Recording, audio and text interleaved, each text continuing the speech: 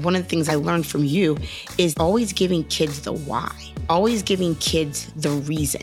This is the way it goes because I care about you. Welcome to Sweat the Technique. I'm Doug Lemov. This is a podcast from a bunch of veteran educators, all about how to apply the lessons we learned from the school building outside of school to parenting, hobbies, and the professional world. And today I have the pleasure of talking to my colleague, Stacey Harvey. And by colleague, I don't just mean my colleague on this podcast. I also mean my longtime colleague building schools. We started a network of schools together in Rochester, and then Stacey went off to start regeneration schools in Chicago and Cincinnati. On the podcast, we talk, yes, a little bit about starting schools, but more than that, about parenting, which is something we both value deeply. We'll throw the name of a bunch of cities around, but you should know that Stacey's son is named Houston, so don't be confused by the apparent geographical reference there. We also talk about a bunch of techniques from my book, Teach Like a Champion, which became sort of a shared vocabulary for us. And so you'll hear us talk about what to do not engage, positive framing, and even the idea of cognitive load. And if those things aren't particularly familiar to you, you can check them out in Teach Like a Champion. Hope you enjoyed the interview. My guest today is my longtime friend and colleague, Stacey Harvey, who is the CEO of Regeneration Schools. And Stacey, do you want to kick it off by just telling us a little bit about Regeneration Schools and where they are and what they do? Sure. Well, Regeneration Schools, it's a network of charter schools. We've got 6 schools in Chicago. We'll have 3 in Cincinnati by the fall. And we are just good old-fashioned college prep and character. And our mission is just driven to make sure that kids have access to higher education opportunities through a strong foundation in elementary through 8th grade. Well, we go back 20 years. And so I just thought I'd tell a little bit of a story about how we started working together and how we got to know each other. And I think it kind of sets us up for our conversation today, which is actually about parenting and lessons that we take as school leaders into what I would say is the most important work that we do in our lives, which is building our own families. So as I was mentioning, we met 20 years ago. Uncommon Schools was just starting at the time. And there were 4 of us setting up networks: John King and Brett Pizer starting schools in New York City, Paul Bambrick starting schools in New Jersey. And I wanted to start schools in upstate New York. I lived in Albany at the time. I went to college in upstate New York and always felt like the charter school movement and the movement to have great schools in communities of need couldn't just be in first tier cities, New York, Washington, Boston, places where people were moving to change the world, that cities like Troy and Rochester and Syracuse also deserved great schools. And so I went out looking for people who could be the leaders of schools like that. And I did a whole lot of interviews, and there weren't people with the knowledge and the passion and the drive to do what I knew needed doing to start a great school. And then one day I walked into an interview that I don't actually remember how the interview got set up, but I was like, I guess I'll go do it. Probably nothing will come of it. And I walked into the interview and Stacey arrived. And first of all, you were impeccably prepared as always, Stacey. Not only did you have, I'd sent around a lot of questions that people needed to answer and think about before the interview. And not only did you have a binder with all of the questions answered and all your support materials, but the binder, I should have seen this as highly characteristic at the time, was color coded in a very fashionista kind of way. Perfect, impeccably color-coded. But you were so clear in that meeting on achievement and how to get it and what it took to give kids the kind of support that they needed to be successful. And I tried to ask you a trick question in that meeting. So the question that I remember asking, where I was like, maybe this conversation is going to be a little bit different. You'd given a bunch of great answers about how you build a culture of achievement and what great teaching looked like. And I said, what things would you continue to do in a school if you knew that they didn't result in student achievement? And the right answer in my head was nothing. I wouldn't do anything that didn't result in student achievement. And you said character and values. Those things are always important. We have to make sure that we're raising great citizens and teaching students right and wrong. And it was a beautiful and compelling answer. And I was like, of course, that's the right answer. And then I think in our next interview, you sample taught a lesson as a substitute teacher at a school in a city that will remain nameless, but the school was struggling. And you walked into that classroom and just in all the perfect ways lit it on fire. Oh, thank you. And so I remember thinking okay, this is the person who can change the equation of opportunity for kids anywhere. So then, I don't know if you remember this, we set out to find the right city and we looked at Newburgh, New York. We looked at a bunch of different cities and we went to Rochester, and you didn't know anyone in Rochester. And it was far away from anywhere that you'd lived. You were living in New York City at the time. You'd grown up in Cincinnati.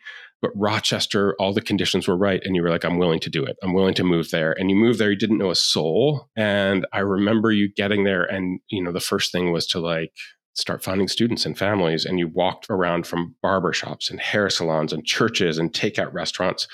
And we had our first information session for new students. Do you remember how many students came? I think one? It was one. It was Kyla Jenrat and her family.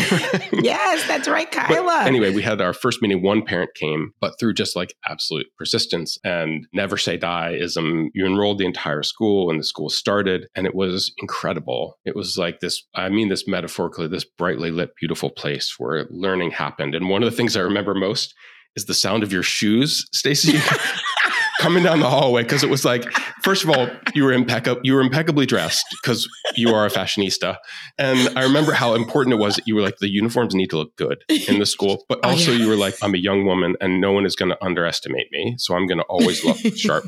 And so you would have impeccable outfits and shoes. And I could hear you coming down the hallway in the shoes. And the sound of your shoes coming down the hallway was like, yes, it was in exactly the right way. It was all business anyway, but like, beautiful school with all love and all business. And as I'm sure you recall, first couple of years, or, like 2.5 times passing rates on the New York State exams were 2.5 times Rochester City School District. And as you pointed out, as a point of pride, and the number of kids who were advanced and not just passed was 5 times the district. That was your point of reference, was not are they passing, but are they advanced? Right.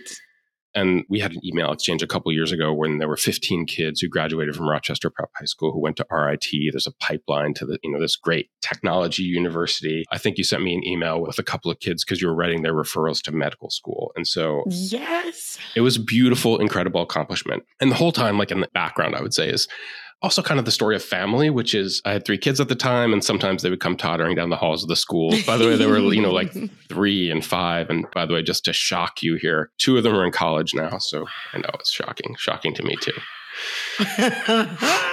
But interestingly, I think in the end, the reason that you moved on from Rochester and Uncommon Schools is because I think family was always very important to you. You always talked about your mom and your dad, and I knew that you wanted family. And so that was a big part of your move to Chicago, was like, it's the right place for me to move to that part of my life. And you met Navaris, and that's right. And Houston came along soon after. And interestingly, like, you managed to start a family while also being the CEO of a network of schools. So incredible accomplishment that hopefully we'll be able to talk about a little bit. Thank you.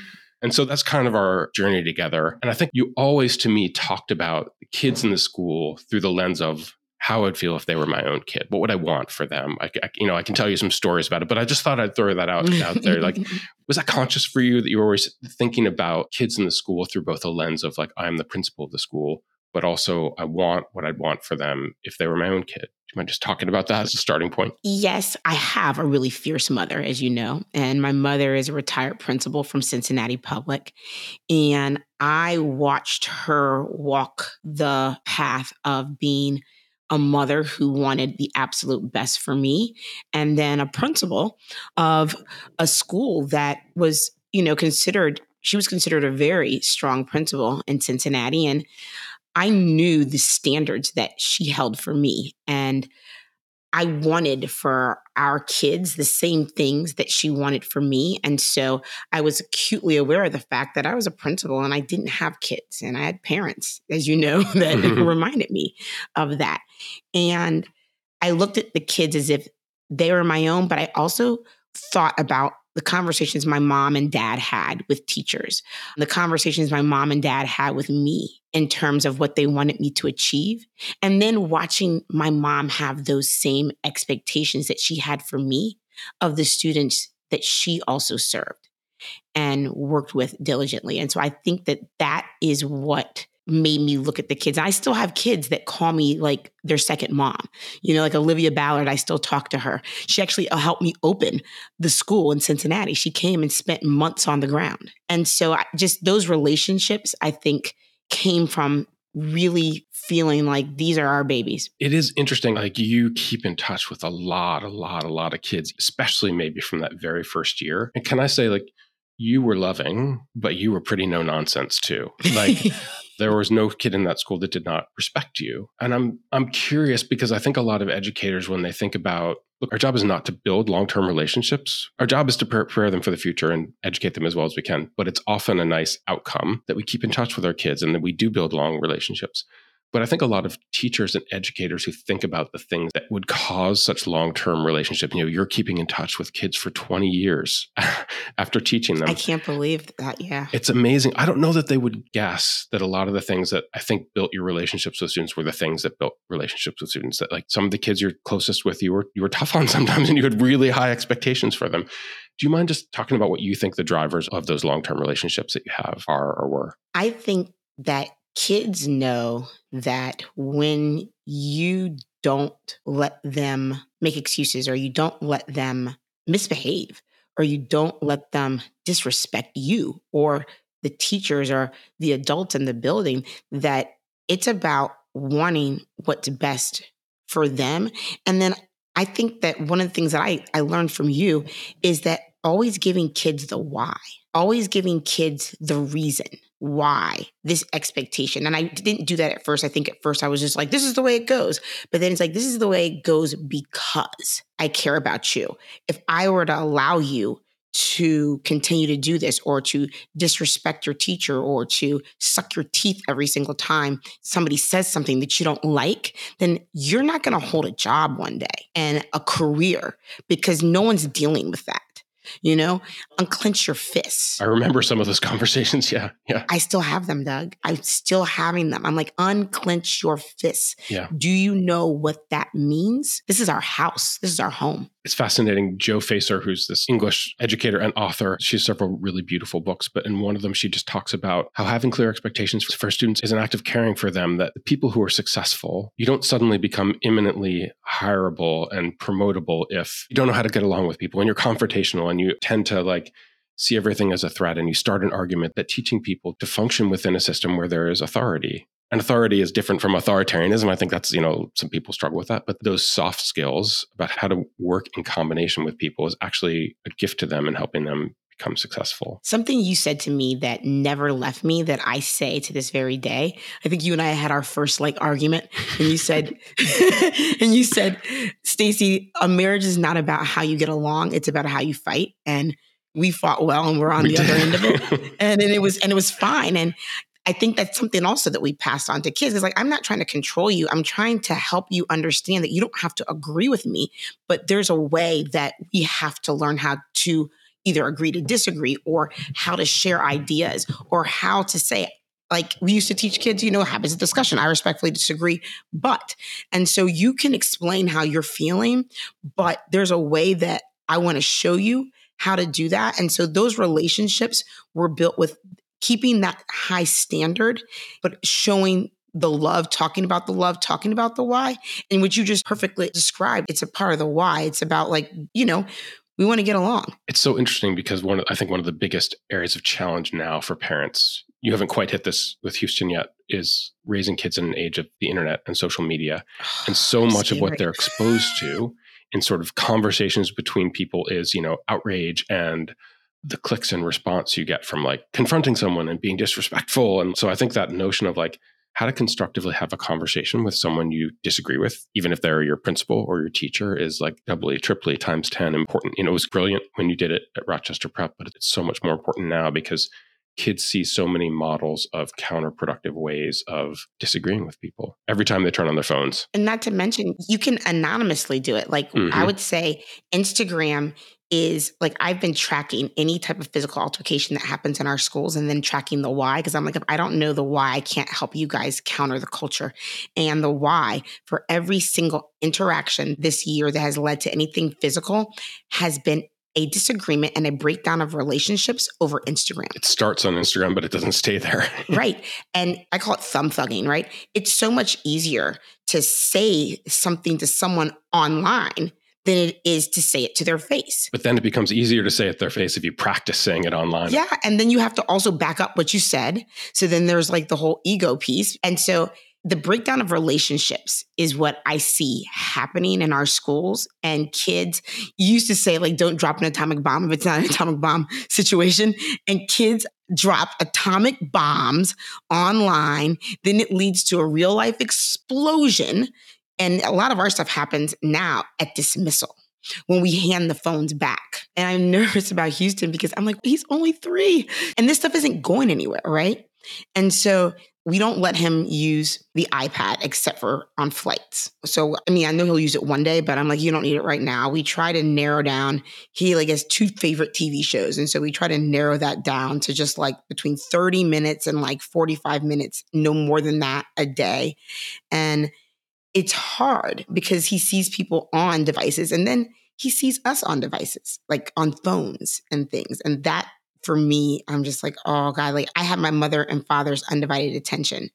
And, he was literally 3 months old when we went into shelter in place and schools were closed and I was on the computer at home all the time. He sees that. Yeah. I think it's such a big part, like so many of the challenges of parenting now are around technology, especially as kids get older. But you're right to point, even now, right at 3, right, he's looking and seeing like how much time we spend on our phones. My wife is great about saying to me, put your phone in that drawer when you get home so you're fully present. And, we evolved some basic rules around phones. Ooh, what are they? It's really interesting now. 2 of my 3 kids are in college and we have a third one at home.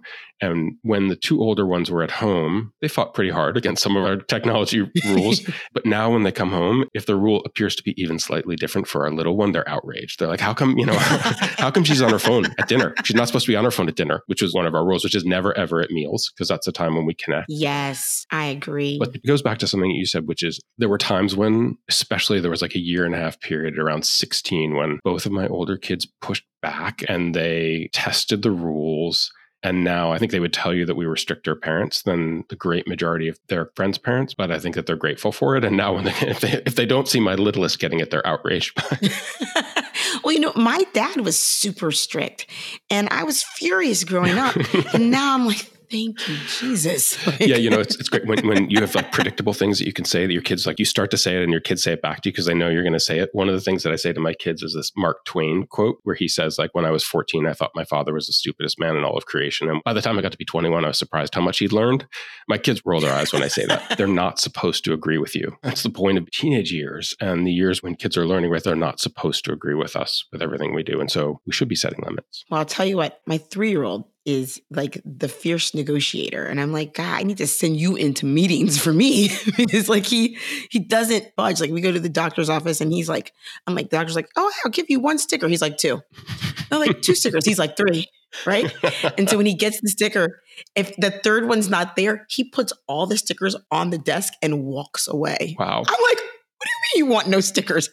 I just can't believe that. I'm just like, that is a great story. Where's this coming from? So I can't even imagine 16. My wife always says that she loves the little years and the older years were harder for her, but I actually love the older years. Like they don't always agree, but if you explain the why, they understand, right? And so like going for walks and explaining like, here's what the rules are, here's why, it's because we love you. And like, actually, like those are hard conversations, but interestingly, I kind of enjoy them, but I think I also enjoy them because we got so much practice at them running schools. I agree. Like, I feel like a lot of the things that like you go through as a parent, I felt like I'd been down that, like, I love you and I respect you. And let me tell you why you will not ever do what you just did again. Like you will not talk to your mother that way. And let me tell you why. Yes. And let me tell you why. Even though he's only 3, I push the cognitive work on him. And that's because of our work, right? Mommy, what are you doing? What does it look like I'm doing? Like, what do you see me doing? And, he's like, he'll explain why. And I'll be like, I told you why right after I said because. What did I say? Why is his favorite thing? But I'm like, you're a smart kid. I just said you can't this because blah, blah, blah. Why? The answer came after I said because. So I want you to start listening for the word because that's going to be the why. And so, he still is like, why? But it's interesting that even at 3, I can't even imagine, like I said, I'm like 13 or 14, but even at 3, I find pushing the cognitive work. And then you're never going to believe this. I had to force myself to become more what to do with him because I was saying things just like that. I'm like, he doesn't understand that. And then just recently, I was giving him what to do directions and he wasn't doing it. And I go, this is not incompetence. This is defiance. I know for a fact that you know. I'm so glad you brought this up because, there was a period of time where like I had a colleague who was like, you should write a book on parenting. And I was like, I'm not going to write a book on parenting. But I'm so grateful for having written Teach Like a Champion because getting to study great classroom teachers, if nothing else, taught me so much about parenting, like positive framing. Like we can come back to that one, but like talk about a key lesson. Watching Bob Zimmerly positively frame, it was like, that is a gift. How often issues in the classroom start with lack of clarity from the teacher about this is what I'm asking you to do. We assume that kids understand, or we haven't stated it clearly, or we'd say too many things at once and overload working memory. And so like just learning to give directions very clearly. And then when they're not followed, like what I would call like double clarity. Like I so many times when my kids would ask me to do something, and I'm like, did you hear daddy ask you to do that? Right. Daddy asked you to do something. That eliminates the like, oh, I didn't understand. Like, okay, so now it's down to like, are you saying no, you're not going to do it? It's going to be defiance. And, let me eliminate all possible gray areas so we understand exactly what's happening here. But I felt like that giving of directions was like, I just learned so much about it as a parent. And it's a gift to be aware of the lack of clarity of what we tell young people we want so often. And my son uses do not engage on me. He's like, more strawberries, more strawberries, more strawberries. I'm like, more strawberries. I'm like, here are the strawberries. It's beautiful. Let's just stay on this topic of like lessons learned as parents from watching great teachers in action. Let's start with teachers, but let's also broaden this, because one of the things I want to say that I think people misunderstand about schools in like areas of economic need, if I think of like the 100 best parents I've ever met, or the best examples of parenting I've seen, 99% of them are in like high poverty schools in the inner city where parents are super challenged and they're worried about money, their difficulties in the neighborhood. There are all sorts of different influences on it. And they're so brilliant at stressing values and being clear about what they expect. And not I love you, but I love you and things like that. I just think that I've learned so many lessons from parents also. But do you mind just sharing like a couple of examples of things that you learned either from teachers or parents in the schools that you ran that are useful to you now as a parent? Yes. I think that I remember watching we were struggling, the really smart little boy, kindergarten kid, and he just missed mom. It's kindergarten, And I remember we were trying so many different things to, help him. And I just remember a teacher giving him the biggest hug, which I think, people are scared nowadays naturally to do, and giving him the biggest hug, and that opening up his world. There were no words. People were trying to encourage him, and we care about you, and they were trying to talk him through it, and like no words were needed. It was the hug from his teacher that changed his whole kindergarten experience. And that stood out to me. I still give hugs for that reason, especially when you see kindergarten kids at the beginning of the year, and you want to check with parents too, just to make sure that every parent doesn't want you hugging their kid. But, and then in terms of parents, the importance of after school activities, the importance of the things that kids really like and want. And even if we want something for them, understanding that this is their interests. And it's one thing if this is their interest and they don't know anything different. And we've exposed them to many different things. This is their interest and adhering to it. And I learned that from Anthony Monroe's mother. And she really knew what her kids loved at the end of the day. And it made all the difference for them. Yes, so true. I was thinking about when you were talking about hugging, I was actually thinking about older students. Because like I think as students get older, just the power of like touch, because we would often talk about the power of putting your hand on a student's shoulder very briefly, like open hand, you only touch elbows and shoulders, right? You have to be really careful. But there's a lot of talk about like you should never touch a student. And even sometimes students would say, you're not allowed to touch me.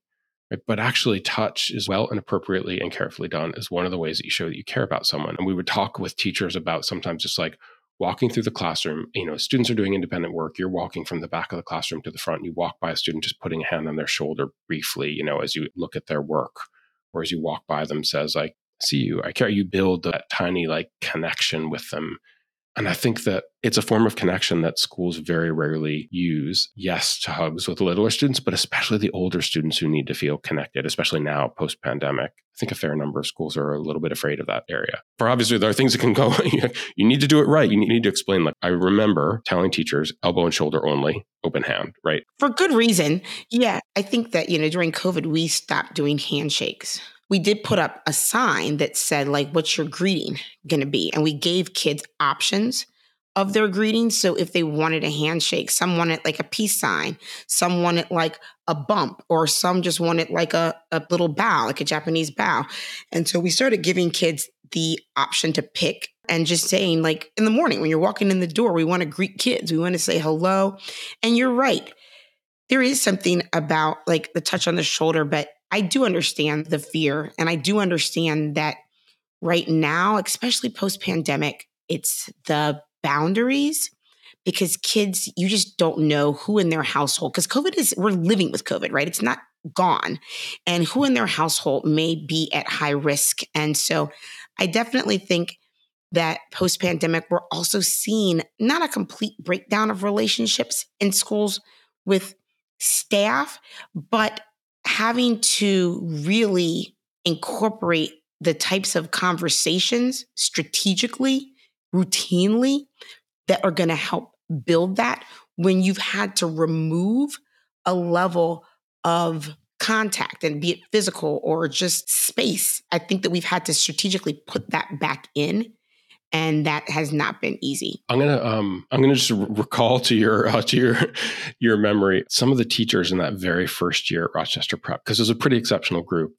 And I still think about some of the lessons that I learned as a parent from them. So I'll tell you their names, and then I'll tell you one lesson from one of them, maybe just to give you a little bit of time to think about some other things. But I'd love to hear some things that you take away even today from watching them teach. So that crew in year one was Bob Zimmerly, Colleen Driggs, Jamie Brulante, David McBride, Patrick Pastor. I mean, like, what a group of incredible teachers. And people, they all connected with students in very different ways, right? They're all very different, which I think is like, I think there's a lesson for parenting even there, which is like Bob, for example, was just incredibly compelling and upbeat in the classroom. But Patrick did not try to be Bob. Patrick was Patrick. He had a quieter approach, but kids loved him also. So I was thinking about that group of people and maybe some of the lessons. But one of the things I remember is David McBride greeting kids at his doorway, and the way he would give kids nicknames. Every kid had a little nickname, something that he would call them. Oh, yeah. It was a little bit playful. Prime time, Red Rocks, like every kid had and like, who gives you a nickname in your life, right? People who care about you, people who think about you as being in the club. I see you as an individual. Like, I have a special caring name for you. Daniel Coyle, who's this great writer about culture, says that belonging, like whether you're a part of a group, is a flame that needs to be constantly fed, that it's a series of like ongoing tiny interactions that make someone feel connected to you, as opposed to like, you could start your school and you could come in the first day and you could say, you're all family here and we're all connected and we all always stick together and we look out for one another. But much more powerful than like a long speech like that would be just the tiny interactions of like, morning, nice to see you, hand on your shoulder, I use your nickname. I know, just knowing your name, like I know who you, constantly using names, things like that. Anyway, that's just one small memory from that group of teachers. I'm wondering if there are any other sort of takeaways from that group that stick with you, that you think about maybe even from a parenting perspective. And when I think about Bob, I think about thank you being one of the most powerful words. So true. Thank you, because I appreciate that you are, clearing the table, or thank you. I find little things to say thank you to Houston for. Thank you. You helped mommy. I see it. I value it. Yeah, I see it. I value it. And like, see his face get excited. Like, I helped. Like, mommy said, thank you. And when I really, to be completely honest, when I think about who has truly modeled for me personally things for parenting, it's Julie Jackson. Yeah. Like, hands down, it's Julie Jackson. I remember the first time Houston met her, because she's my best friend. And because of COVID, she hadn't met him. And he was 2 years old. And when I watched her strategically get out, like, she'd already gone to all her neighbors' houses who had kids that were his age, to get things for her house for him. And to watch her interact with him, and to watch her say, like, I was trying to get him to get dressed. And she was like, okay, I want you to give him a game and I want you to count. And I want you to see how quickly he gets dressed when you count. Now I'm like, he's like, mommy, I want to count. And now he gets dressed and it's no problem. We get out the house on time quickly because I've made a game of counting. And so little things like that, or giving him dominoes and letting him, that's one of the things that she did. She brought out a bunch of dominoes and letting him put them there.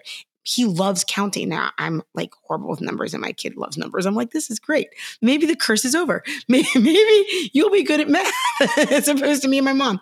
But just watching him like do the counting. But I literally said to my husband the other day, I said, I got to spend some more time with Houston at Julie so I can figure out what to do with the tantrum, because she's just figured out so many little things like with kids that has been just so helpful. Yeah. I think that's fascinating. I too have gleaned many lessons from Julie Jackson, and the idea that you don't have to have it all figured out, that actually like watching and learning from each other is such a key part of parenting. And maybe that makes me want to ask a little bit about your parenting now.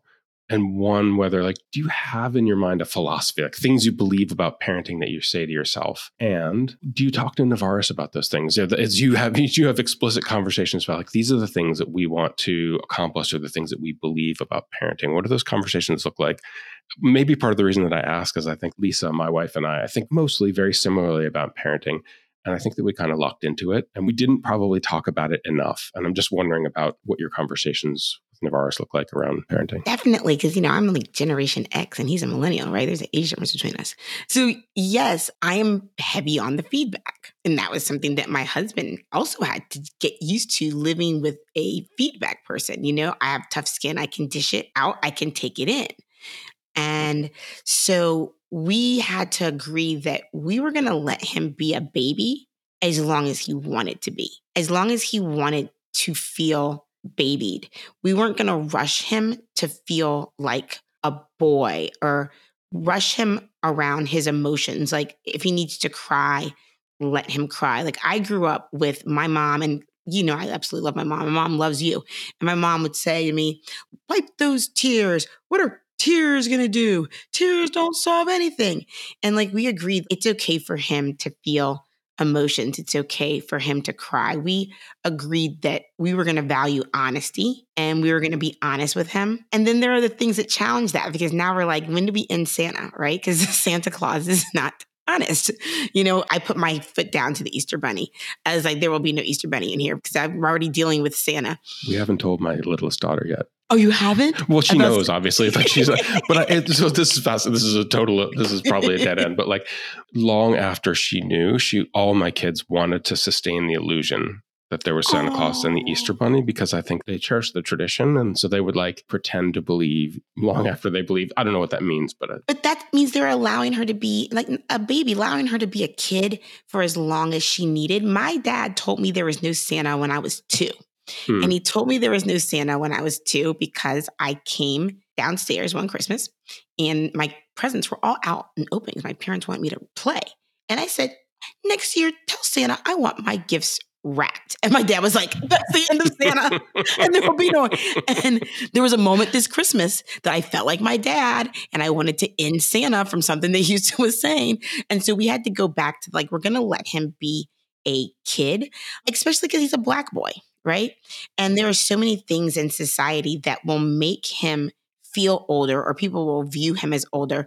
And I don't even think he's that tall, Doug. Like I'm 5'4". My husband is maybe 6 feet. Like I think he says he's 6 feet, but I'm like, you're 5'10". But they say he's like in the 80th percentile of height. But people are like, he's so tall. He looks so old. And so we decided that we wanted to be very honest with him. We wanted him to stay a boy for as long as he could, and that we wanted boundaries. And that's the one that I grapple with, because from working in schools, we know how kids are perceived at times, right or wrong, when they don't have boundaries, when they don't follow directions. And so I'm constantly battling with myself on, do I need to be a little bit more giving in terms of boundaries with a 3-year-old? When he was 2, my mom was like, he needs to stop and he needs this. And I was like, he's 2, Mom. And she said to me, oh, I get it. You're going to be like, he's 3, Mom. He's 4, Mom. And she's like, when is that going to end? And so I talked to Navaris's mother. I'm my mother's only child. Navaris is one of 7. And so his mom was like, he's got to stop when you say stop. There are a couple of things like, otherwise let it go. And so just kind of walking the boundaries of, we want you to follow directions. We want to be honest with you. We when we say stop, especially in today's society, who knows the reason why I'm telling you to stop, or who knows the reason why I'm telling you to come here? You know what I mean? And so I think that we just talked about those things the most. Prioritized. Yeah. Yeah, I think that's so interesting, which is like we have to decide the things that we think are most important because. Yeah. And then like I remember once being in the doctor's office, right? And he was like ripping through stuff. And I'll be honest, I was just like, oh my God, he's ripping through things. You know, how's he going to be perceived? And I was like, don't rip the thing. And the doctor was like, choose your battles, right? He's like, I don't care if he rips that up. And I was like, I took a deep breath. So kind of like letting go a little bit too, I think is something like, because we're constantly learning. So the conversation is ongoing, you know, but I think, you know, from the start, it was, I mean, I want him to believe in God. That's another reason why I'm like, where does God fit with the Easter Bunny and with, you know? Mm-hmm. Yeah, that's a great question. And with Santa Claus, and Right. I'm talking about baby Jesus, and I'm talking about Santa Claus, and I'm like, how is he going to decipher between the ones that I'm like, no, this one's really real, Right. but that This one's one, not. This one you'll have for the rest of your life. So, you know, just agreeing on that type of stuff. And just agreeing on how he and I disagree in front of him. I think what we model for him. That's so important, right? Because you won't agree on everything. Let me ask you as a last question. I want to just go back to something you said previously, which is, and this happened to me a lot when I was running a school before I had kids. I remember a mom who said to me, do you have kids, Mr. Lemov? And she knew perfectly well that I didn't, right? So her point was, when you have kids, you'll see it differently. And I just want to say, Mrs. Williams, I was right in that situation. That we're just but like, I actually stand by what I was saying at the moment. But she's also right in the sense that you do see everything totally differently once you have kids. And so I think like principles were right, but a lot of like the execution, like you learn to nuance, you see it slightly differently. Are there things that you see differently now that you see through a different lens? You know, we talked about things like you learned as a parent by being a school leader. Are the things that have changed your perspective as a school leader from being a parent? Yes. And similarly to you, there are some core things that are still the same because I was trying to look at it from the lens of being someone's child. But there are definitely things that are different. And it's some of the things that you probably even pushed me on then. When I think about the school that I've picked for Houston, and then I look at the schools that we've either created or turned around, I have been really intentional about the field trips. I mean, this is stuff that we talked about then, but I see it through a different lens now. I want the field trips to be... Stacey, you preparing kids for a field trip was like the most... You tell your story and then I'll talk about Stacey preparing kids for a field trip.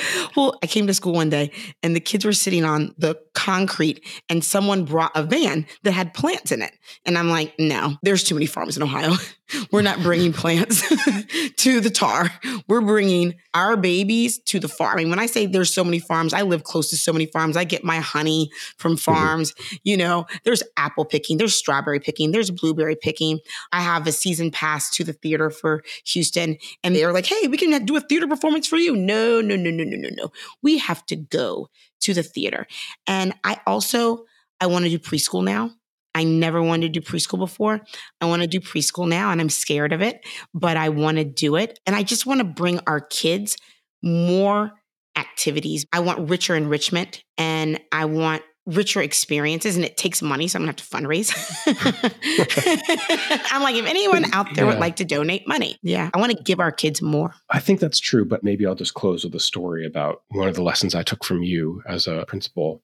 The way that you prepared kids to go on field trips. I remember you took a group of students to visit the studio of a sculptor. Oh. He worked in iron, right? He built like the gates to the St. Louis Zoo. He worked in Rochester at the time, but he was sort of this eminent sculptor working in, like steel and things like that. And before you went on the trip, you had the kids study him and they spent a day reading a little bit about his biography and looking at examples of his different work. And so like when they went on this trip, I remember you were telling me like one of the kids raised his hand and said, that thing that you're like, there's something in the studio that looks like the gates that you built at the St. Louis Zoo. And first of all, like the artist was blown away, right? Adults don't say that to him, but like how much more the kids absorbed because they had background knowledge.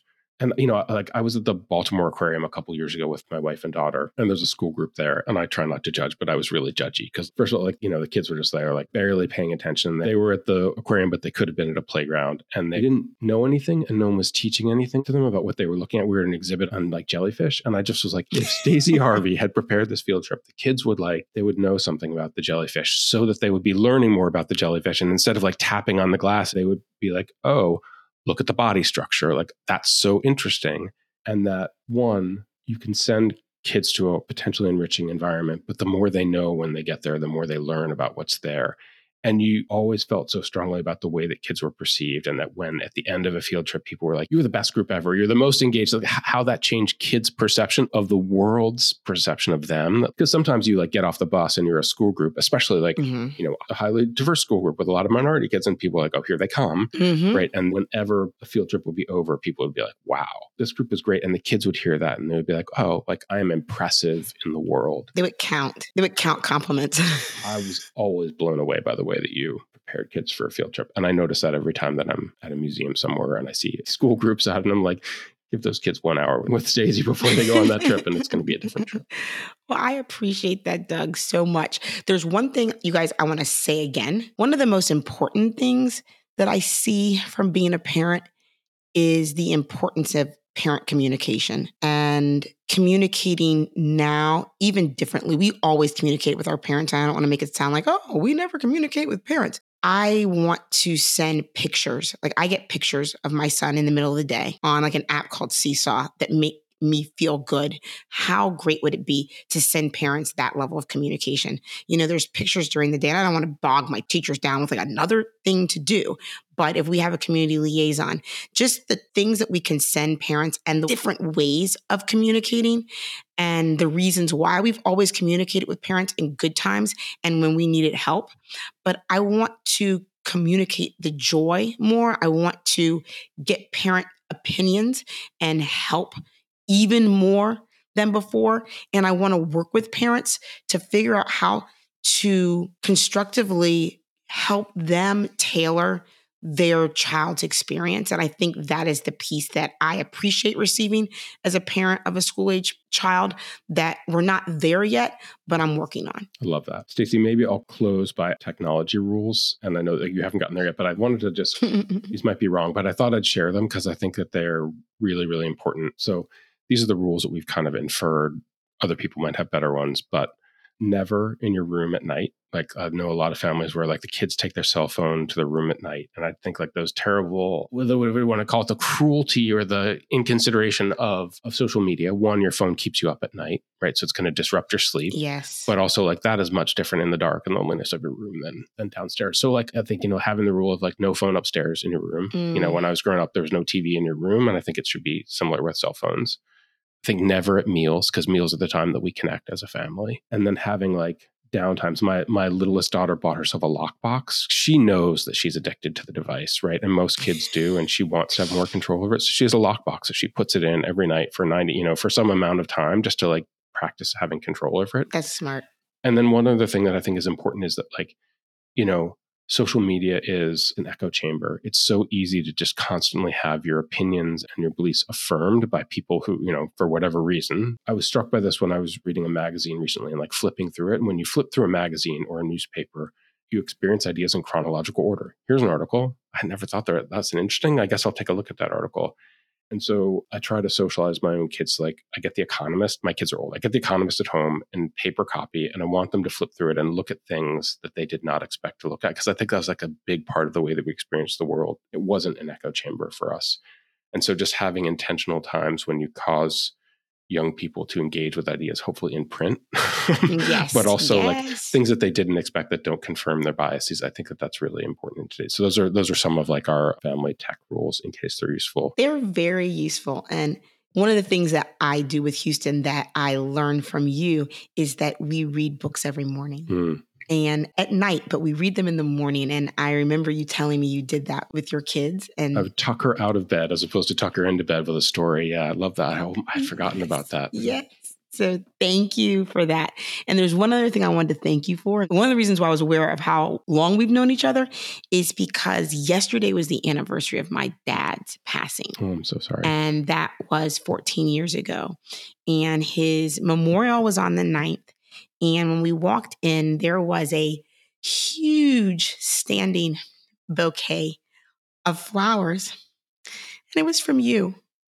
And my mom looked at that bouquet and she saw your name and she said to me, "This is how you show respect."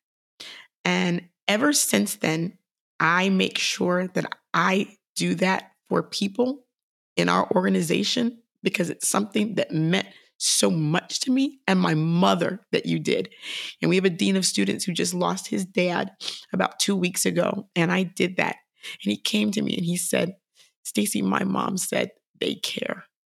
And I want to thank you for, we're talking about families, right? And within the span of time, educators, especially what we've gone through, you lose family, you gain family. You have kids that you say goodbye. And so we can have this on there. We don't have to, but I just haven't caught up. Right, we can't have ourselves blubbering on the call. I know, so this doesn't have to be on it. We should actually we should talk.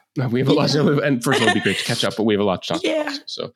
So we should prefer not to be crying on the podcast, but leave it to you and me. I'm like, dog. But thank you, and yeah, let's catch up. Let's follow up, but we're not being recorded. But I meant what I said, though. You taught me a lot. You're the best boss I ever had. Thank you. I appreciate that immensely.